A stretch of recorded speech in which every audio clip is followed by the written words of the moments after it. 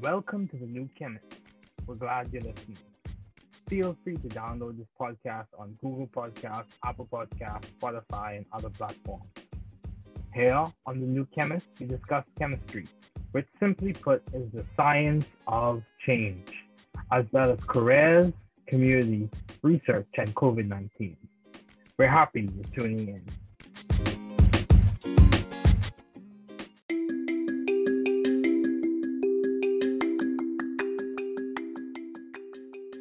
Welcome to the New Chemist podcast. We're so glad you're listening. Feel free to download this podcast on Spotify, Google Podcasts, Apple Podcasts, Odyssey, Stitcher, and a variety of other platforms. Here on the New Chemist, we discuss chemistry, which simply put is the science of change, as well as other sciences, careers, community, research, and other lectures in chemistry, and we analyze those lectures as well. My guest today is Dr. Campeau. It is so good to have him as a guest today. He is the Associate Vice President and Head of Small Molecule Research and Development at Merck, a very established and accomplished scientist, having received numerous citations, patents, and multiple awards. He is currently a fellow of the Royal Society of Canada. It's definitely a treat and an honor to have him as a guest today. Okay, so Dr. Campeau, let's begin. What have been your long-standing interests in the field of science? So, ever since I was a young kid, I was interested in sort of how things work. Asking tons of questions, trying to understand how the world works. I was also always interested in building things. I was one of those, obsessed with Lego kids. Oh, yeah. And in high school, I became really interested in sort of the biochemistry through one of my biology teachers who was sort of explaining how cells work and ultimately the chemistry of cells. And I became, or at least at the time, I thought I was really interested in biology, and I decided to pursue undergraduate studies in biopharmaceutical sciences. But I would say that I probably didn't realize that what I really liked about that high school biology class was actually the organic chemistry part of it. And I realized this when I was a second year undergraduate student, in organic chemistry in a class taught by Professor Louis Berriot at the University of Ottawa. And he really ignited something within me in terms of my interest in organic chemistry and the chemistry of carbon and sort of how you stitch these molecules together.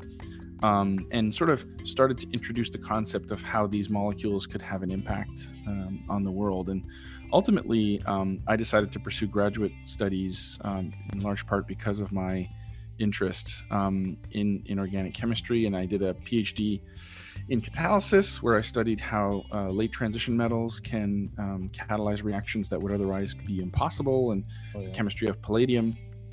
And through that work, I became interested in sort of mechanistic understanding and the details of how reactions work. And ultimately, what happened was I realized that, through an acquaintance of mine, someone in my network learned, what process chemists do, and found that it was a phenomenal way to apply my strengths and things that I was really interested in to a problem that could have a really big impact on the world, and ultimately decided to join Merck as a process chemist a little over 15 years ago. Okay, yeah. So how do you maintain vision and teamwork in your environment and your work environment at Merck as you work on these research projects? How are you maintaining the big ideas, the big picture, ideals of vision and teamwork? How do you maintain those? So one of the things that I've always found was really important is to link our work to the purpose that it is we're trying to accomplish. And I think we have sort of such a privileged position, as scientists in pharma, to be able to link the work that we do to ultimately improving human health. Like, we're literally changing the world one reaction at a time. That's cool. That's cool. and there aren't a lot of necessarily jobs out there where you can directly link what you do to a purpose. And I think that's a really important thing that I try to reinforce with my team. But I also think it's important to have broad interests. And so I think as scientists, it's really easy to get into this tiny little uber specific area of expertise, which is how the world works for science. But I've always thought it's really important to have broad interests. And I think for pharmaceutical development, again, because there are so many disciplines that have to come to bear to bring a drug to market, that's another way for me to sort of think about the bigger picture, is understanding what the biologists are doing and understanding what the chemical engineers in my team are doing, or understanding how medicinal chemists design molecules, and ultimately how our manufacturing colleagues are going to have to utilize the chemistry that we put in place, and our drug product colleagues that have to formulate the drug. So it's a tremendous privilege, I would say, for us to have that purpose, but also to have that opportunity to get that really broad set of stakeholders. And the last thing I'll say is, because we're still doing cutting edge chemistry, we're very well connected and continue to contribute to the academic community as well. And that's another way to sort of broaden your interests and get the big picture. Okay, wow, that's good. That's good. So what if you were advising or giving suggestions to someone who wanted to work in the same role that you're working in, as someone who deals with small molecule research and development, what would you say would be the toolkit or the degree that would give you the best chance of getting an opportunity to work at Merck? So I think there's so many disciplines at Merck that contribute to developing small molecules, not to mention all the biologics and vaccines that we develop as well, that I think there isn't like a single discipline or a single degree. Specifically for my career path and being a process chemist, advanced degree in synthetic organic chemistry was definitely a good way for me to get entry into the field. We hire a lot of chemists that we hire to solve really difficult problems. Most of them have graduate degrees, PhDs or masters. But we also hire chemical engineers. We hire analytical scientists. Some of our specialty groups have other disciplines like protein engineers or people who have experience in other types of engineering. So it's pretty broad. The biggest impact or I guess biggest opportunity to come to a place like Merck is really to leverage the network that you build throughout your studies, right? Whether it's through your undergraduate institution or through a graduate advisor, and really get to know people that work in the area that you're interested in. And then you'll really know what it's like to work there. And first, you'll know if it's a good fit for you, but that second, that can open doors to get the opportunity to interview. Okay, yeah, that's good. That's good. So what would you say has been your most creative piece of work in the field of science, specifically on what you work on? And you can be as technical or as simple as you want to be. What would you say has been your most creative piece of work? Is it an elegant bond disconnection? Or, yeah, I would say, the longer you are in the job that I am, the less close to the science you are. But if I go all the way back, so what I would say is there's maybe a couple things. So maybe I'll split it by my graduate work versus my work at Merck. So when I was a graduate student, I had an insight that a certain type of electronic effect in the molecules that I was studying could be exploited to make a carbon-carbon bond that hadn't been known before, and that seed of an idea eventually became what we now call concerted metallation deprotonation, which is a well-accepted mechanism in palladium catalyzed direct arylation reactions. And it was, I was 24 years old. I had this idea that CH acidity was going to be an important factor in these reactions, and that electron deficient arenes should work, which was not known at the time. And ultimately that ended up working, and my whole PhD ended up being about that. And I'm really proud of that work. I would say if I have to pick one thing that I'm the most proud of at Merck so far, there are two projects on which I made really important contributions. One of them is doravirine, which is an approved drug for HIV treatment, where I was able to design a synthesis of that molecule to really rapidly and quickly bring it into preclinical and clinical studies, and ultimately that drug was approved, and so I'm really proud of that. And then more recently, I actually led a cross-functional team that developed a cardiovascular drug that isn't on the market yet, so I can't really talk about it, but it was a cholesterol medication that's now going into phase 3 at Merck, and it was one of the first macrocyclic peptides that Merck synthesized and ultimately brought to market. And our team had to develop a bunch of extremely novel chemistry in order to be able to do that. So I can't wait to be able to tell the world about that in a couple of years.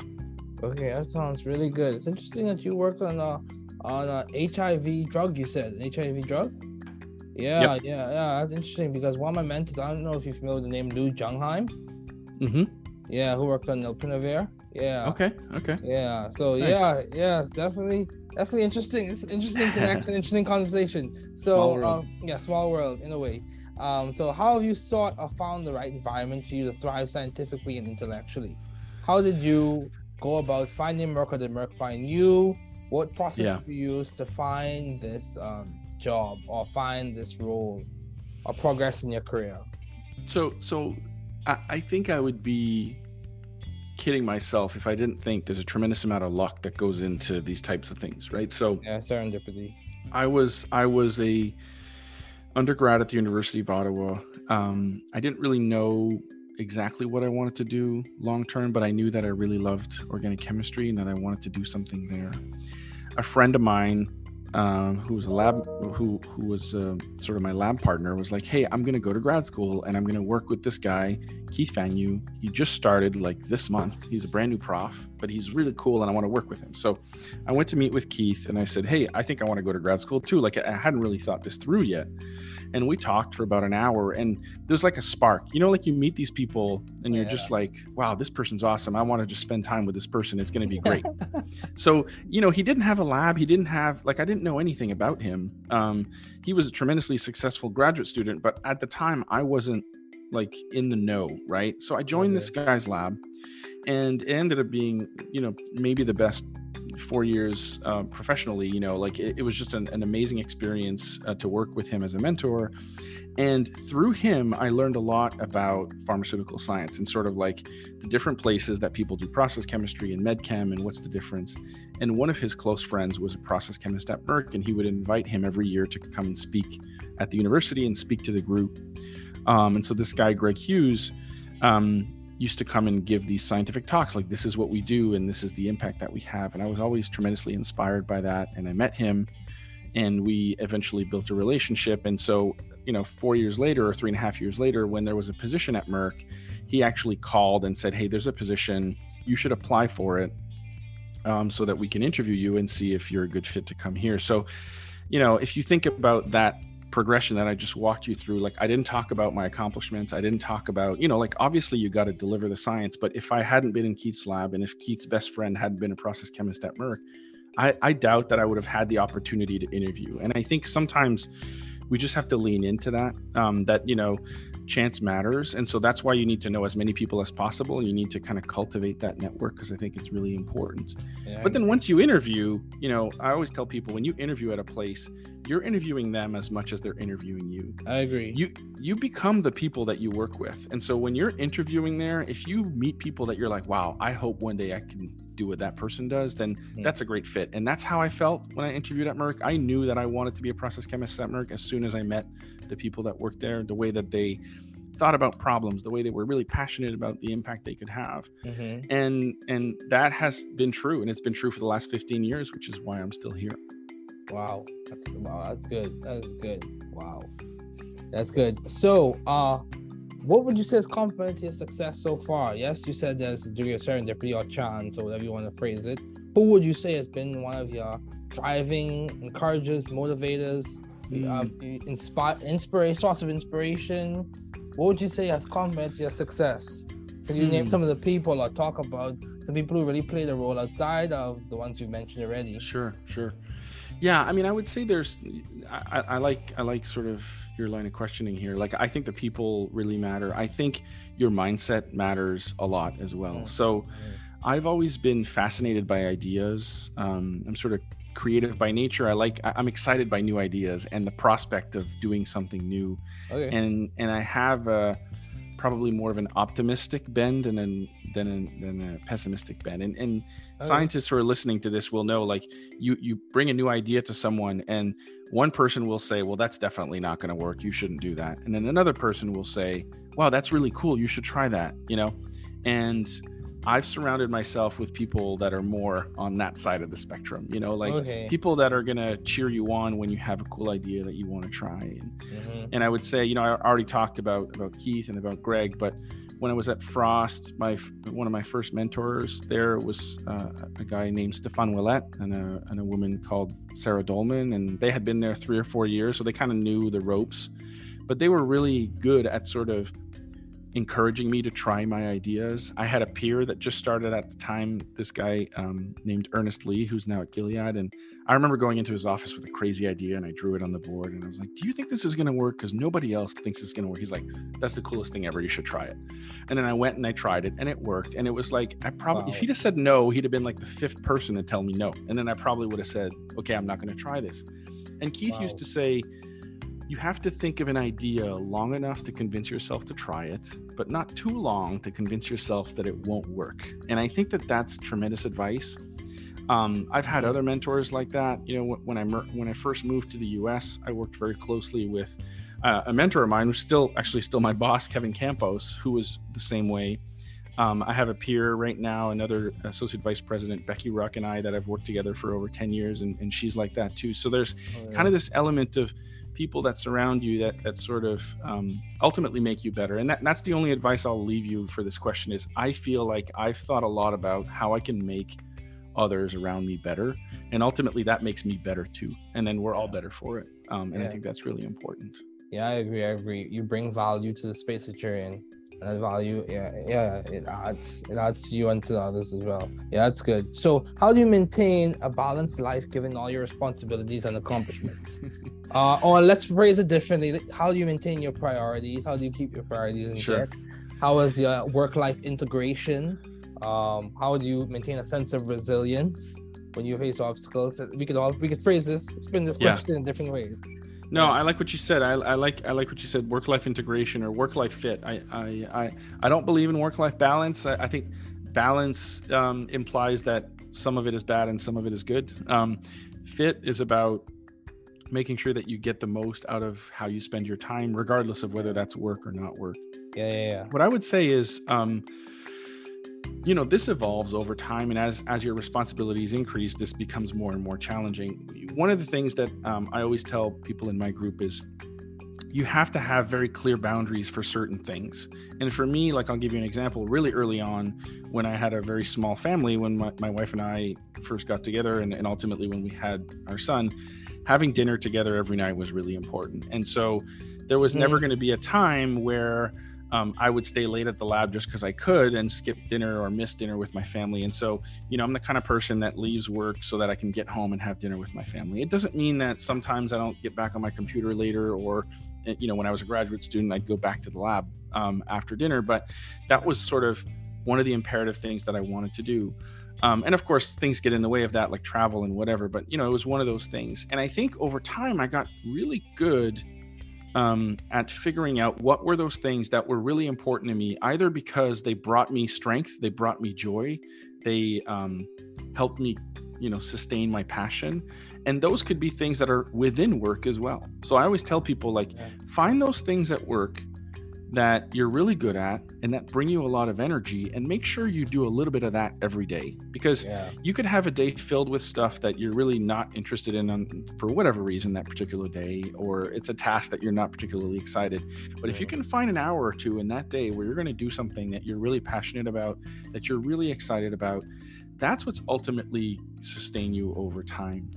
And then you just got to be ruthless with your prioritization. And so you have to weed out the things that really don't drive a value proposition for you, whether that's a professional value proposition or a personal value proposition, And I would say that, again, I always tell people in my team, you're going to be asked to spend time on all kinds of things. And when people ask, they don't necessarily have the complete picture of what your day looks like or what your life looks like. And it's okay to say no, right? So spend the time on things that you're really good at and that drive a value proposition for whatever it is you're doing at that time, whether that's a company or whether that's your home life. And then be ruthless in your prioritization and just start cutting things out to create space for that. And I would say that that's been tremendously successful for me. I'm actually able to get more done in less time because I don't spend time on things that don't necessarily drive a lot of value, Yeah. And that's really important. Yeah, that's very good. And that's the same reason why I enjoy podcasting so much and enjoy having these conversations, as well as assisting with science education in the community that I serve in and serving as faculty. Yeah, I completely agree with you. You summed it up well. So you also have a podcast, Farm to Table Podcast. Yes. So my question to you is, what led to you starting that? What has been how do you find time for all of this, Dr. Campeau? You have a family, you have a you have a high-ranking job that's has a lot of responsibilities, and you also have a podcast as well to put the icing on the cake. So how are you able to do all of this? So tell us. This is actually a great segue, David, because we were just talking about like find the things in your life that bring you joy and dedicate time to it, right? And one of my strengths is communication. Like I get a lot of energy out of meeting new people, out of talking about stuff with people. Like if I have a day full of meetings where I'm meeting people one-on-one, I'll be really energized at the end of the day. Whereas if I have a day where I have to sit in my office and work on a document for 5 or 6 hours straight, or write a paper, or like I'm not interfacing with people, I'm completely drained of energy.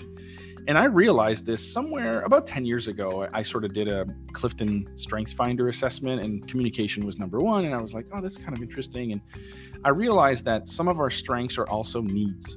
Right? So if you're really good at something, you probably need some of that in your life. And so I started thinking about ways that I could apply my strengths to things that would drive value for our company, right? And for my job. So one of those things was, well, okay, we have this audience, right, that we speak to at conferences, when we visit schools, that ultimately ends up being the recruiting pool for our talent, right? Graduate students at universities. But there's an infinite number of universities and an infinite number of graduate students. We can't reach them all. And in 2019, I was at a conference, and there was a speaker there, Randy Zuckerberg, who's actually Mark Zuckerberg's sister.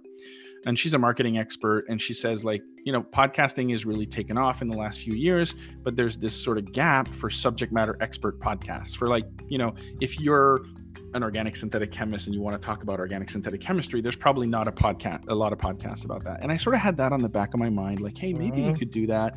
It would play to my strengths. It could allow us to reach an audience. And then the pandemic happened, right? And then we all got sent home. We had a bunch of interns that were coming for the summer, which usually would work in our laboratories, but we weren't going to be able to do that during the pandemic. And so one of the ideas we had was to start a podcast and work with an intern to sort of pilot what that would look like and have them do some of the editing and sort of lead the effort. But, you know, I would be the host, and started reading about podcasting and sort of decided that having a co-host in my case was going to be the right fit for me. And so I approached Danny Schultz, who's a member of my team, and I was like, hey, you know, I love talking to you all the time. We always have great conversations. Why don't we record them? And that could be a podcast. Yeah. And so we started messing around with that in 2020, and we weren't good at it at first. Like we sort of, have the growing pains. The growing pains, right? Yeah. But the general idea of that podcast is we pick a paper, usually a recent paper that our team has published, and we sit down with the key, you know, either one or two of the scientists that contributed to that paper, and we try to get to the stories behind the paper, like, you know, why did you do this work, and what are how does it link to what we do, and why is it important? You know, because when you read a paper, some of that stuff isn't necessarily written in there. So it's a cool way for, let's say, a graduate student to learn a little bit more about how we work. It's a great way for them to learn about the people that are in our organization that they may otherwise not get to meet or hear about. And so we launched summer 2021, so about a year after we started messing around with this as a side project. And then I think we found kind of our cadence. So like you do here, we have somewhat of a structure of, you know, that we help people with preparing. We usually use a slide deck. And so, you know, 4 or 5 slides just to kind of help anchor everyone. And then we tend to record in blocks. So we'll schedule, let's say 4 or 5, you know, episodes worth of guests in a morning, and we'll do it all in one shot. And then we spend the next like 3 or 4 months working on the editing and the production to get it out the door.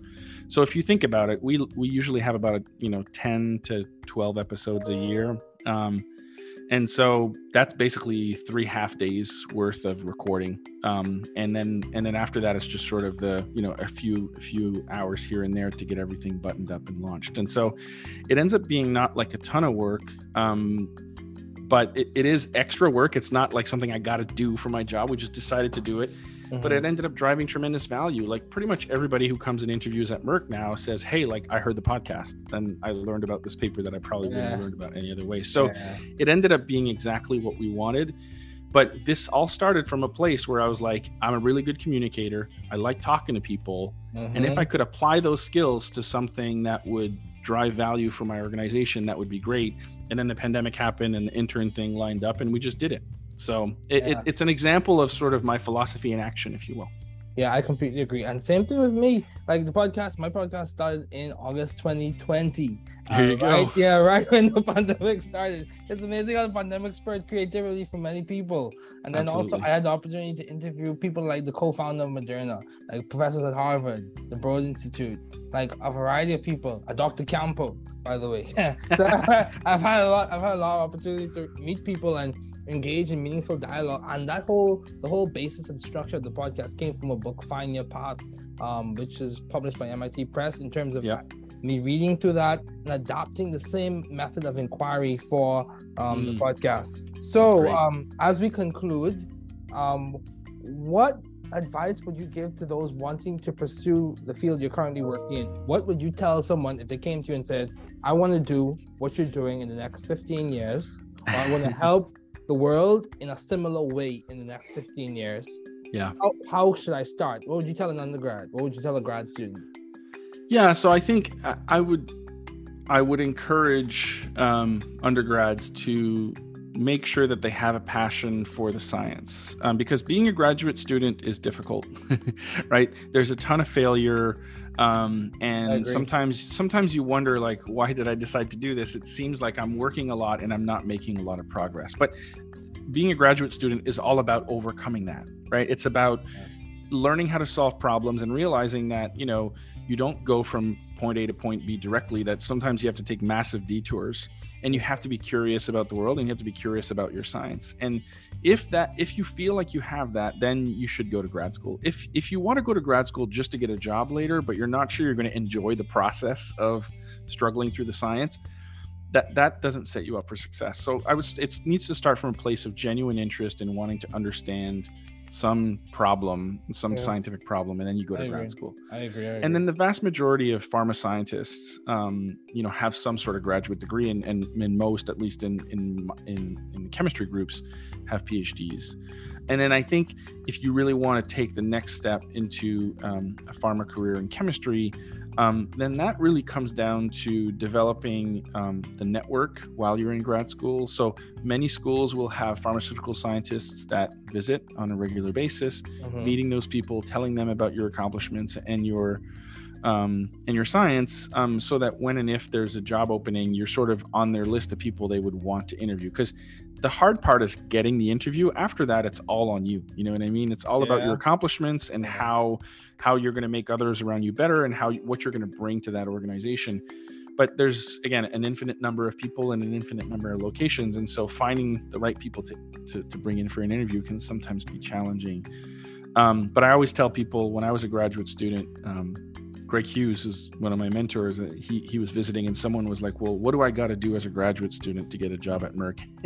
And he replied, well, you just got to be awesome, which I thought was a really funny question. But his point was that when you interview, you're going to have to convince a group of people that you're the kind of person that's going to solve the most challenging problems that this company has on the table. And so we look for people that are great at solving problems. It's not like we look for subdisciplines of expertise. Like, that happens every once in a while. But generally speaking, scientists are extremely adaptable. And so if you're really good at learning something new and applying it in a way to solve problems, when you come here, we're going to teach you a bunch of new stuff and you're going to solve a bunch of problems. And so that's what I tell people they need to be able to demonstrate in their interviews. Okay, wow, that's good. It sounds like you are definitely moving forward and making lots of progress, and in my opinion, achieving your lambda marks. So reaching a point where you can transition from one energy state to another, or one level to another, and make an impact, or gain the maximum from your environment. Yes, that is what I would say. So what has been some of the most beneficial advice you have received, either from your parents or professors or family members or significant other? What would you say, something that replays in your mind when you really succeed and do tremendous and brings you back down in terms of humility? So or really helps you to pick yourself up on those rough days.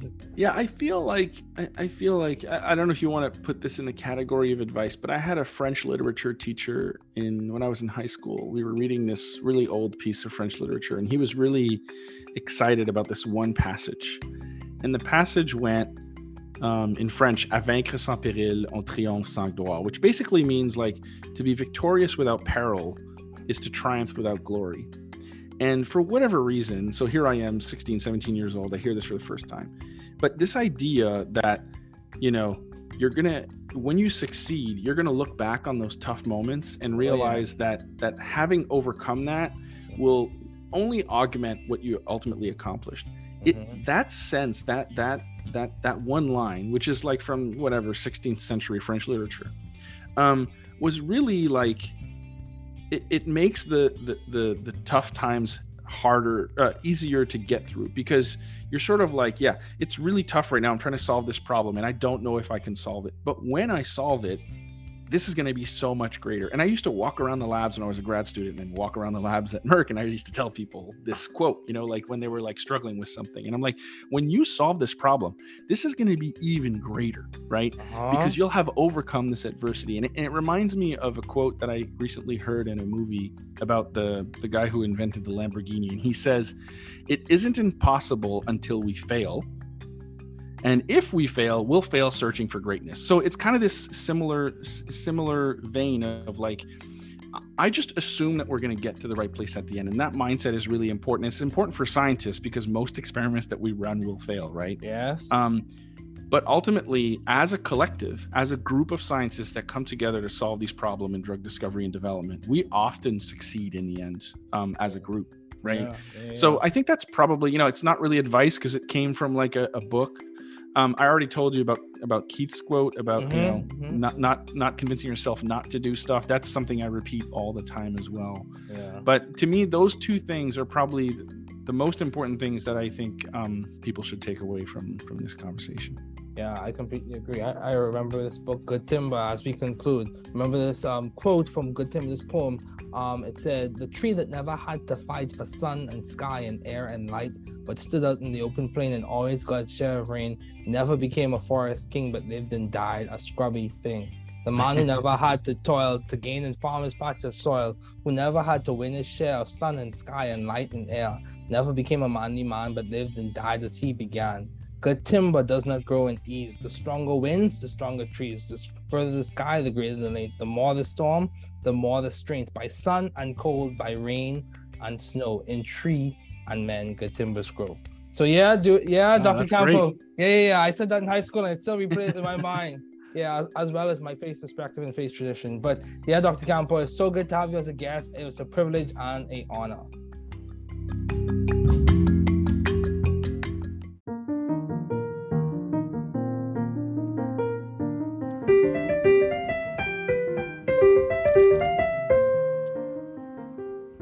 Thanks for listening. We're glad you were able to tune into this podcast. Once again, this is The New Chemist, where we discuss chemistry, which simply put is the science of change, as well as the other sciences, careers, community, research, and COVID-19. Thanks again for listening. Note, the views on this podcast represent those of my guests and I.